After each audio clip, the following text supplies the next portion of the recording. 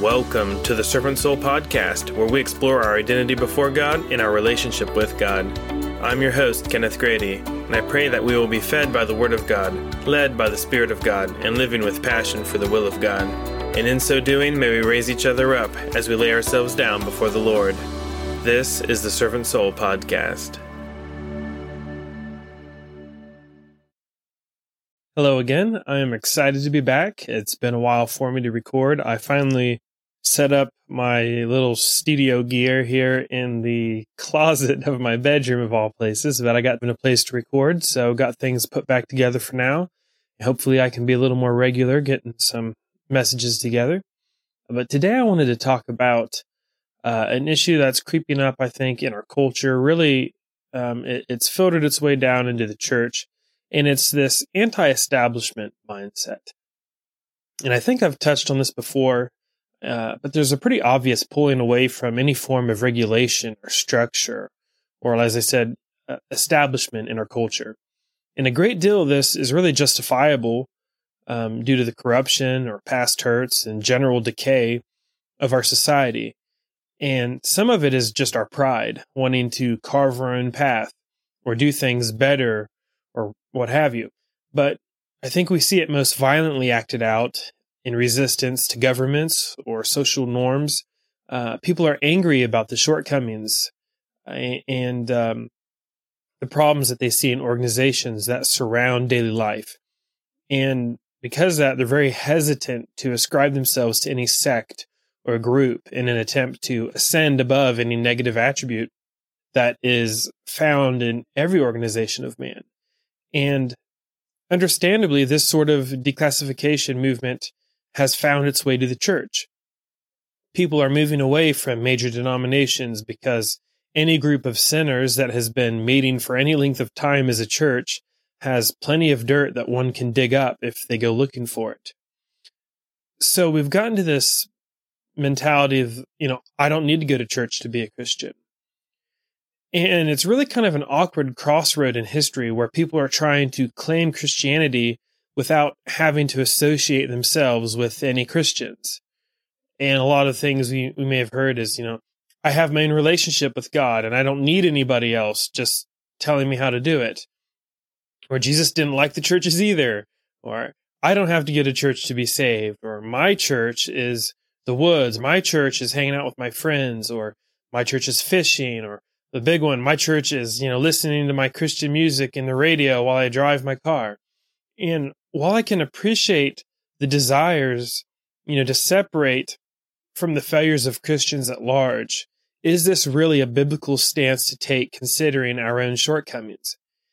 Can we associate ourselves with anybody at all if those who are struggling, however imperfectly, to follow the Word of God aren't even good enough to step within the circle of our influence? And if the church isn't pure enough for you to be a part of it, are you pure enough to be a part of whatever church you're defining in your mind? A major clarification that needs to be made, I believe, today with Christians is that worship isn't church. So quickly I want to state that whatever communion with God looks like for you is fine, as long as it isn't, contrary to Scripture. If you are edified by worshiping with the radio in your car, or meditating in the woods, or praying while you fish, or fellowshipping around a fire, thank God for that. God has designed us all differently and enjoys communing with us in all of the ways that He speaks most strongly to our spirit. So God is not locked in a stained glass box. God can meet you wherever you are, and He isn't confined to Sunday morning traditions. So embrace whatever God gives you as a tool for growing in intimacy with God. That being said, none of those things mentioned are church. The fellowship with friends, I guess, could be, but usually isn't, and we'll see why in a minute. Now, you may not like to hear that, but you don't have to take it from me, because I want to show you it in the Scriptures. Now, if you believe that you can just do church between you and God, you're unfortunately wrong. You can do worship, or prayer, or meditation, but you can't do church by yourself. That's because church isn't about you. Church is about the family, the bride, the body of Christ as a community, and you can't do community by yourself. So what is church?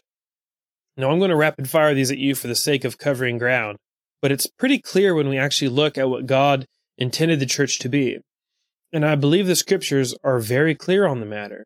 Starting in Hebrews 10:24-25 says this, "And now let us consider one another to provoke unto love and to good works, not forsaking the assembling of ourselves together, as the manner of some is, but exhorting one another, and so much the more as ye see the day approaching." So it doesn't get much plainer than that. If we have decided to stop meeting with other Christians for the purpose of exhorting and encouraging each other, we're wrong. It was wrong then, and it's wrong now.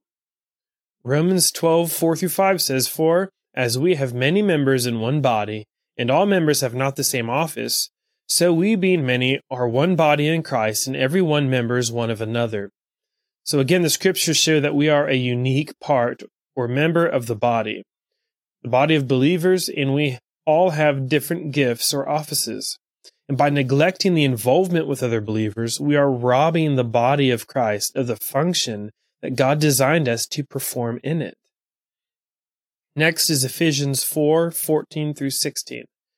"That we henceforth be no more children, tossed to and fro and carried about with every wind of doctrine, by the sleight of men and cunning craftiness, whereby they lie in wait to deceive, but speaking the truth in love, may grow up into him in all things, which is the head, even Christ, from whom the whole body, fitly joined together and compacted by that which every joint supplieth, according to the effectual working in the measure of every part, maketh increase of the body into the edifying of itself in love." So this is a heavy one, and it really speaks to our responsibility to guide each other in the truth. We are called of God to help correct each other in love and steer one another away from the lies of the enemy. Now, it's great if you feel super secure in your relationship with God and don't feel much need to lean on others for guidance. But what about those who need your strength and guidance to lean on? If just one person in the church could be steered away from the destruction of the enemy because of the gift God has placed in you, how selfish would it be to not bother sharing that gift with others? You may not even know that you're affecting somebody, but I can tell you that some of the people who have guided me away from spiritual hurt have done so simply by their presence, simply by showing up with dependability and character. And lastly, 1 Corinthians 12:14-18 says, "For the body is not one member, but many. If the foot shall say, because I am not the hand, I am not of the body, is it therefore not of the body? And if the ear shall say, because I am not the eye, I am not of the body, is it therefore not of the body? If the whole body were an eye, where were the hearing? If the whole were hearing, where were the smelling? But now hath God set the members, every one of them, in the body, as it hath pleased him." So right off the top, the body isn't one member. You aren't the church. You are a part of the church. Secondly, you have need of the other parts of the body. God hasn't created you with all the functionality needed for his church. He created you to be set in position as he wills to fulfill a need in the body of Christ. Because he didn't say to find a form of communion with God that pleases you and then isolate from the failures of religion. He says he sets each member in the body as it pleases him. So why do you need church? First and foremost, to be obedient. Now, we can talk all day about denominations and hypocrites and scammer televangelists and all the nonsense that has found its way into the church. But if you aren't in the church, you aren't in obedience with the Word of God. To be obedient to Scripture, we must be actively participating with the group of believers for the purpose of growing in our walk with God and helping others to do the same. And that comes back, again, to the point of why most fellowships with friends isn't church. Now, it can feel amazing and be very restoring and restful and important to fellowship. But the church, as presented in the Scriptures, requires a focus on the things of God and a submission to each other that allows for correction and edification. Now, if that's what's happening around a campfire, regularly with accountability and purposeful study of the Word, then I would say yes, that's a church. Otherwise, it's just good old-fashioned fellowship. And nothing is wrong with fellowship, but it won't check the box for being a part of the church. So we need to be in the church to be obedient. We also need the church for correction. As I just mentioned, we are all in need of guidance from time to time. Sometimes we know that, sometimes we don't.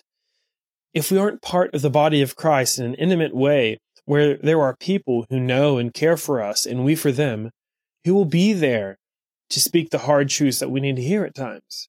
And without being joined into a body of believers, not only are we disobeying God, but we are exposing ourselves to this spiritual walk without the guardrails of wise counsel. The me and God attitude is only effective until we drift from an accurate view of God, and then our sinful hearts can lead us down a million different roads away from the heart of God.